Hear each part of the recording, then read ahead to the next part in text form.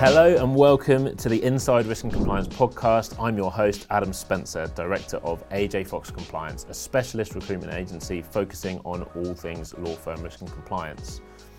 I have seen so many people carve amazing and fulfilling careers in this space, and it really has been a pleasure speaking to people who enjoy doing what they do every day. However, one thing that has really stood out to me is how hard it can be for people to access the bigger picture outside of their team, outside of their firm. We created this podcast to share with you some of the insights, experiences and stories of the most interesting people succeeding inside risk and compliance. Today I am joined by Pekka Dare, President of the International Compliance Association. It is a huge privilege to have Pekka on the podcast today. He is a fantastically interesting man with a very unique viewpoint of the world of risk and compliance. In today's episode, we cover why commerciality and compliance go hand in hand, the real world threats behind the rules, and why it's so important that compliance training is grounded in why we do what we do, and so much more. Hope you enjoy. Pekka, welcome to the podcast. How are you doing? I'm good, thanks, Adam. Yeah, thank you very much for having me. No problem. It's absolutely fantastic to have you on here. So we've done a bit of an intro, but it'd be great if you could fill in the guests a little bit more about who you are, how you got involved in this crazy world of risk and compliance. The crazy, mad world of compliance and risk. Yeah, thanks. So, yeah, I'm Pekka Dare, the president of the International Compliance Association. Without giving my age away, I feel like an old git here, but I've been in compliance for a long time. But I guess as we were chatting before, you know, very few of us as small children growing up dreamed of becoming a compliance officer, and I certainly was in that category. I'm a lawyer originally, actually, by background, and did a range of sort of private and civil and criminal law for tax enforcement authorities in New Zealand and Australia. And it kind of almost by accident, I got seconded into a role as the in-house legal counsel for a unit looking at organised crime. And, you know, it blew my mind. It really did. Particularly, we were focused on a big problem you get in Australasia, which is motorcycle gangs. Oh, really? And it's fascinating when we started to look at the money flows behind it all, how they use very good lawyers, how they use very good accountants, how they intermingle their money with the real businesses and how it gets everywhere. And they use very good lawyers and very good accountants. And, you know, that exposure to that world got me really interested in the subject of, I guess, compliance, anti-financial crime, anti-money laundering. And I came back to the UK a good sort of 25 years ago and gradually drifted into more legal roles, but then I got offered a job eventually as a MLRO. And funnily enough, you know, then by a twist of fate, I remember 9/11 happening, as I'm sure all your listeners do, and that really was the game changer, because after that event, things like AML, you know, even regulatory compliance began to be taken so much more seriously across the world and in different industries, including, you know, the legal industry, insurance, banks, obviously.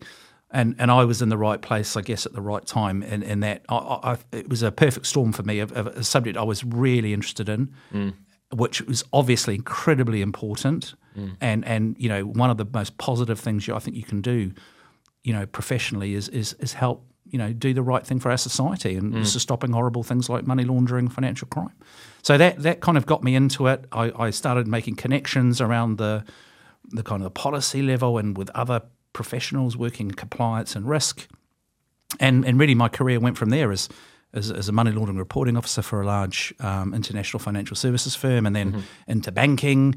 And my career kind of developed that way, and I left the strict, you know, practicing as a lawyer behind me and moved more into the general compliance world. And I was fortunate enough to join the ICA about 16 years ago, when it was relatively new and small, and now it's become a global institution, and we work with compliance professionals all around the world, and it's become such an interesting and important and diverse profession globally. You know, so it's been a journey, an emotional journey. There's been tears, there's been laughter, but it's that's kind of in a nutshell how I got to be where I am today. And what made you move to the ICA then? What was it?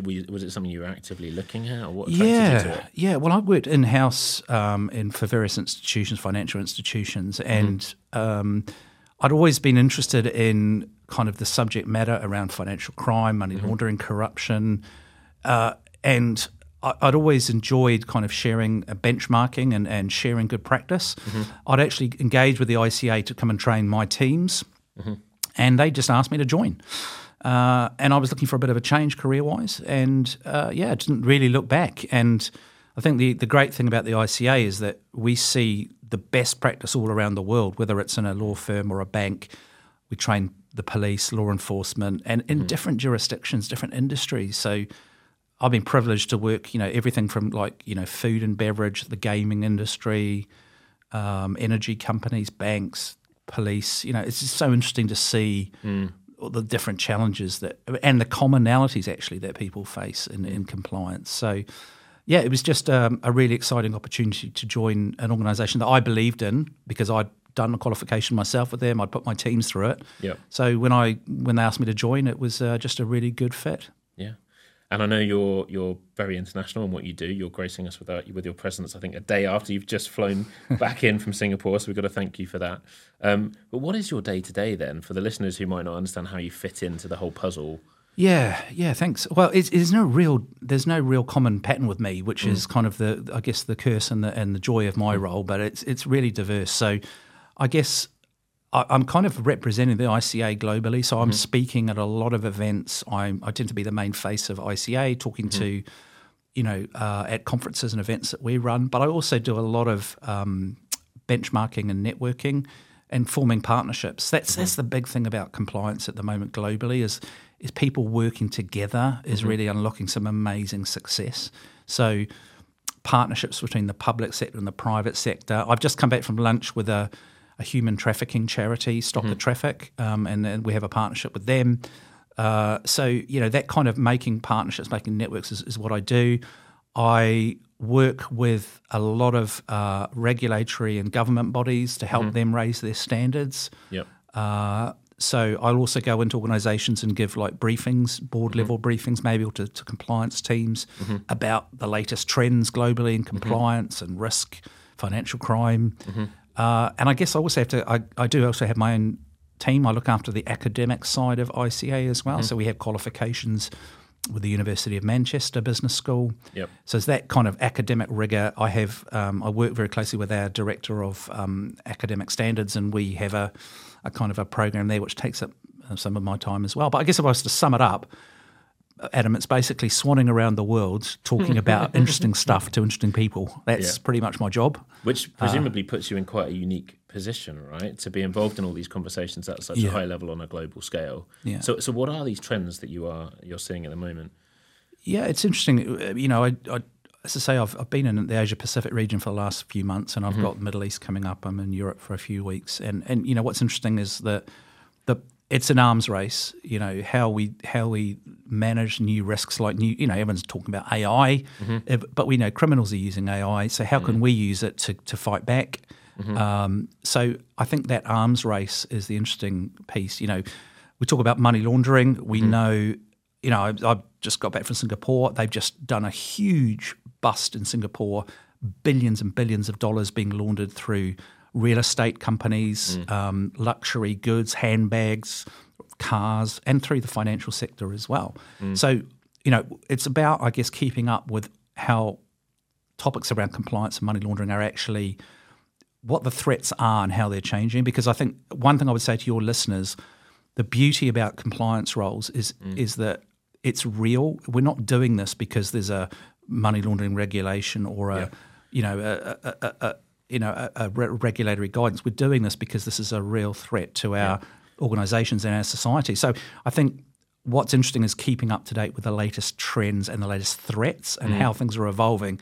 For example, I've just been lecturing about a new money laundering method which uses mirror transactions and involves money moving in and out of China globally. And understanding how new techniques like that work, whether you're in a law firm or a bank or a police officer, is very important because it's a real threat happening every day. Yeah. I think often there seems to be a bit of a disconnect where, especially with more junior professionals we work with, it's not always apparent that there's that connection between what they understand they're doing on a day-to-day and the real serious positive impact they're potentially having on the world. One of our other guests has a slogan, I guess, that she uses called "Stop the Baddies," and I think people are often forgetting, that part of the role. Is there more that businesses can do from the top down to really help, especially junior people, appreciate the value in what they're doing beyond just for that business itself? Yeah, I think that's so important. And, I've worked with a lot of people that have just started out their careers in compliance, and maybe they're going into a role like an analyst in onboarding, CDD, KYC analyst or whatever. And I think the analysts that are the good ones are the ones that understand why they're doing what they're doing, and they have the ability to think critically. So, for example, I've seen so many examples where a client has been onboarded to a law firm or a bank, and there was an obvious question crying out to be asked of that customer, but the process did not allow or did not prompt that question to be asked. And that is the reason why we need that critical thinking and understanding the context. And listen, I'm not wanting to oversell compliance. Sometimes there are processes that can be relatively mundane, and we have to have a kind of a discipline of a process to make sure we do things well and consistently. I get that, but we must make sure that when we've got people that are doing these onboarding processes, they understand the context in which they are doing those processes, and they know it's okay to question and think critically and ask, is this plausible? And I think as well, investing in your people by keeping them up to date with the latest trends is really important. There are so many amazing, interesting, important, information repositories out there on how criminals actually work, and it's not theoretical. That's the interesting thing. So I think if we can maybe just make an effort to keep that bigger picture part of the ongoing training that people do, I think that's so important. And also when we onboard people, because it is interesting. And I think human nature is when you know why you're doing something, you will do it better, especially if you think it's actually adding value. And I would say it's not just the compliance people that need this, because it's the first line as well. So it's your partners, it's your fee generators, it's your relationship managers in a bank. They need to understand the context around why we need to be careful about things like know your customer and customer due diligence. And what is the key to getting that message across to those senior stakeholders that are the ones holding the purse strings, making decisions about investment? Yeah, I think it's look. A lot of it comes down to common sense and commerciality, because we hear a lot about sustainability and ESG. Good compliant business is more profitable. It's as simple as that. So if we think about it that way, you're winning in so many levels, because you're winning from doing the right sort of business with the right sort of customers, which your shareholders and your other stakeholders will love. Plus, you're going to spend less remediation costs and avoid penalties if you do the right thing. Plus, you are doing the right thing for society if you're onboarding only good customers, and you're actually rejecting people involved in illicit activity. And unfortunately, there are still too many people involved in illicit activity which get into our systems, whether it's through law firms, whether it's through real estate agents, whether it's through banks. So that kind of role as a gatekeeper, which we hear a lot about, I think is one not to be taken lightly. And I think with the rise of ESG, we're seeing a lot more, I guess, realisation about the commercial benefits of doing good compliance. Because, if you think about the S and the G elements of ESG, that's what compliance has stood for many years. It's just perhaps more formally codified now with the ESG kind of taxonomies you're getting now. I just wanted to take a moment out to thank our amazing sponsor, the International Compliance Association. The ICA are the leading professional body for the global regulatory and financial crime community, offering professional qualifications, world-class events and training. Go check them out online, and if any of the certificates or courses take your fancy, then you can get 10% discount using our code AJFox10 at checkout. I think it's such an important point, because there is a sense that for a lot of businesses, if you could just demonstrate that commerciality, if you can demonstrate that it is giving you a competitive advantage, the investment will flow through. And it's not always apparent that some of the smaller businesses are in a position to, or have invested the initial money to be able to demonstrate the value in the first place. Are there things that particular businesses are doing well to demonstrate the value of their own investment in risk and compliance? Yeah, definitely. I mean, to step outside law firms for a moment, if you look at some of the big banks now, they're making, and justifiably so, making big play of their successes and their contribution to fighting financial crime, and they're not being shy about highlighting the facts. You know, you look at the Standard Chartereds of this world who make a big play of the work they've done to combat animal and environmental crime, animal smuggling of wildlife and so forth. And justifiably so. HSBC, they do a lot as well. They promote the work they do around financial crime, and they've tried to put it at the heart of their business now. Mm-hmm. So I think turning that into a positive can be a competitive advantage in terms of attracting not just institutional investors but also talent. Mm-hmm. If you look at millennials now, all the surveys tell us that they want to work for ethical employers, and they will ask questions of their employer, and they will only go to employers that they think, demonstrate those sort of values. So I think, making it very clear from the very top of your firm that compliance, anti-financial crime is absolutely doing sustainable business is at the heart is a key. And I think if you're a compliance professional, even just starting out, you can also contribute to that by educating your firm and your senior management about why doing the right sort of business is actually commercially advantageous as well. Are there any resources or places you might point someone in the direction of if they are, let's say, a more junior professional and they want to get that topic on the table with their managers? Well, it would be remiss of me not to point out the ICA. Of course. We have, I think ICA in the past, I guess, perhaps was known more for its ongoing qualifications, but we've very much invested huge amounts in our ongoing professional learning. Mm-hmm. So we have a brand new shiny learning hub and website, which is kind of Netflix style, and it pushes you content that you're interested in and gives you that bigger context. Yep. So that's a shameless plug for that. But it really is amazing. Look, there are so many interesting organisations out there that I would point you towards. For example, some of you might have heard of OCCRP, the Organised Crime and Corruption Reporting Project. Right. If you ever look for them, occrp.org, I think it is. So every year they give an award for the Organised Crime Actor of the Year, and it's an award you don't want to win.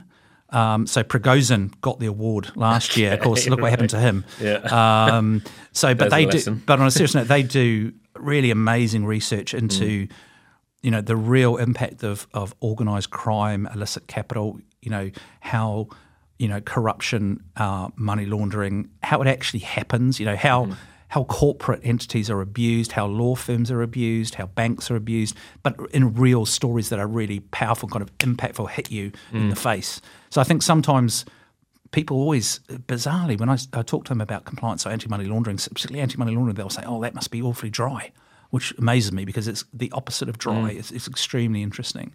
So I think there are some other organisations with great material, Global Financial Integrity, do a huge amount of really powerful work on the reality of how illicit capital flows around the world. And what's striking is developing countries really suffer. If you look at the amount of money that's stolen out of developing countries, that flows into the West, inverted commas. Yep. It's just mind blowing, and that money, what the value it could do for those countries is literally criminal. So Global Witness is another organisation. There are many of these NGOs, Transparency International. They all have very powerful stories which kind of, I guess, humanise the topic. And certainly, if you're talking to not just your senior management, people in your firm, I think all compliance people have a job to educate about why we do what we do. Yep. It's not just because there's a law or regulation. It's actually because there are real harms and problems out there. The scale of money generated from crime is hard to understand, but it's huge, and it's not academic. So I guess my advice would be, if you're trying to get that message into your firm, humanise it. Use some of these resources, and I think that is kind of winning the hearts and minds of people as to why compliance should be at the core of your business strategy, rather than just a thing you do on the side to keep the regulator off your back. Yeah, no, that sounds like fantastic advice. Yeah. And I'd be interested to know, obviously a large bulk of our listeners are going to be from the law firm environment. how I don't know whether you've got data on it, but how does their investment in education differ from other sectors? Because when I started working in recruitment in the risk and compliance space, it's probably 10 years ago now, there was very little seemed to be being spent on education of risk and compliance professionals and law firms. That has changed dramatically, but it still seems to be a small amount.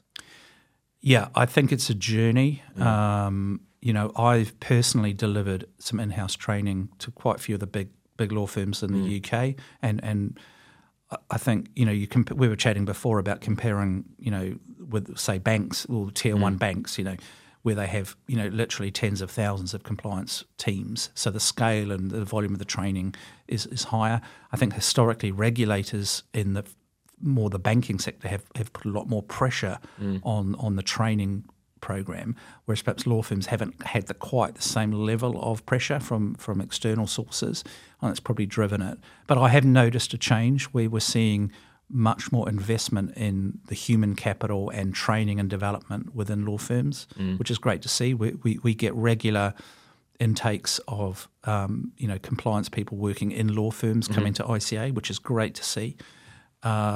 We do get asked to come in and train more senior fee earners and partners and things like that in law firms, but it's not as much as I would like, and it's very patchy worldwide.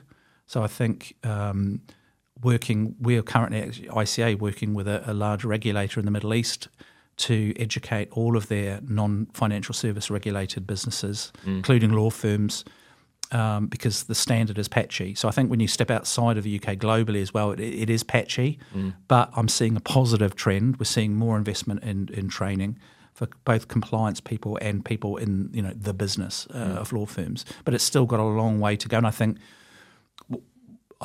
regulators have a role to play in pushing higher standards of training that's really meaningful and effective. I think historically in a lot of law firms I've seen a lot of tick box training, which is just literally go on, watch a video, do a 5-minute quiz, and then boom, you're done till next year. That's not good enough anymore. Well, we've got a guest coming on in the not too distant future who is involved, I guess, in gamifying some of that training to make it more involving and to try to get more out of it, I guess. And I think it is definitely such an important thing for these firms. Yeah, we do a lot around, I think we've moved away from kind of generic training now. We do a lot around scenario-based training, which is, for example, people getting real artifacts to play with, like emails or web pages and scenarios that unfold, which ask you to think critically, and I think that sort of training that's tailored to your role is really important, rather than just saying, here's a 5-minute presentation on the Proceeds of Crime Act, and having to memorise it, which is pointless. I think what people, if you're onboarding a client as part of your job, you need to know what might the indicators of concern be, and not just what the red flags might be, but sometimes, there may be risks you identify, whether it's sanctions or money laundering risks, but those risks may be acceptable and you can mitigate them. So I think that's a really important skill for compliance officers, is understanding that actually taking risk is no bad thing. And if you can take risk as long as you mitigate it properly, and understand it properly. Yeah. And that's, I think, a really interesting skill that I would just encourage all your listeners to always try and remember, that compliance is also about commerciality as well as risk management. Yeah. And I think that's kind of the good training I've seen reflects both elements. So I think sometimes you probably had training in your career where someone gives you financial crime training or something, and it's all literally black and white. This customer has got all these red flags and they're terrible, blah, blah, blah, you must exit them. Real life doesn't tend to be as black and white as that. So trying to make it more nuanced and realistic, I think, is making training more effective. Yeah. So, that's been fantastic. As a last question, I guess, if we had somebody, a partner, somebody running a law firm, and they've got their head of risk and compliance who's asking them for more funding to spend on more education of the team, and they're probably looking at it through a lens of a P&L. How do we convince this partner, do you know what, up the budget, get your team more investment in education? Yeah. I think it's a good question. I think the answer is about sustainable business models, and I think as the point I made before, sustainable business, doing the right sort of business, is going to be more profitable in the long run, and actually possibly in the short run.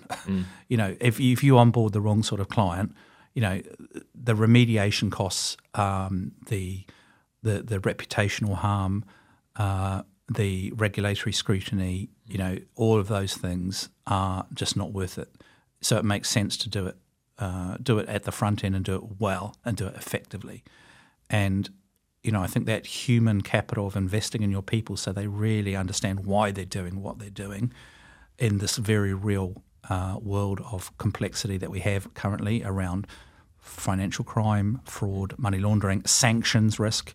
If you don't properly understand those risks, you're not going to have a sustainable business going forward. So I think, again, you can make compliance a competitive advantage by promoting the fact that you are a sustainable firm and you only do the right sort of business. And I think that has so many tangible benefits in terms of how investors look at you, how customers look at you, how your staff look at you, and how your regulators look at you. So it's a win-win. And, I think that's probably how I would address that. Amazing. Well, Pekka, thank you so much for your time. We better let you go and get over your jet lag. Jet lag. That's it. You're the one that's jet lagged. Maybe I need a coffee as well. I was like, where's that word? Get over your jet lag. But thank you so much for your time. It's been amazing having you. Pleasure, Adam. Thanks for having me. Thanks a lot. We really hope you enjoyed listening to today's podcast as much as we enjoyed recording it. If you did, please do us a huge favour and share it with a friend or a colleague. The more people we can get listening, the more time and energy we can get into recording more episodes and getting the best guests and the most interesting stories and insights. I want to say a huge thank you to the ICA for their support, to Ty and Karem here in the studio, and a massive thanks to Kat for making sure everything runs so smoothly behind the scenes. Don't forget to subscribe to the podcast, follow us on LinkedIn to make sure you never miss an episode. Thanks for listening.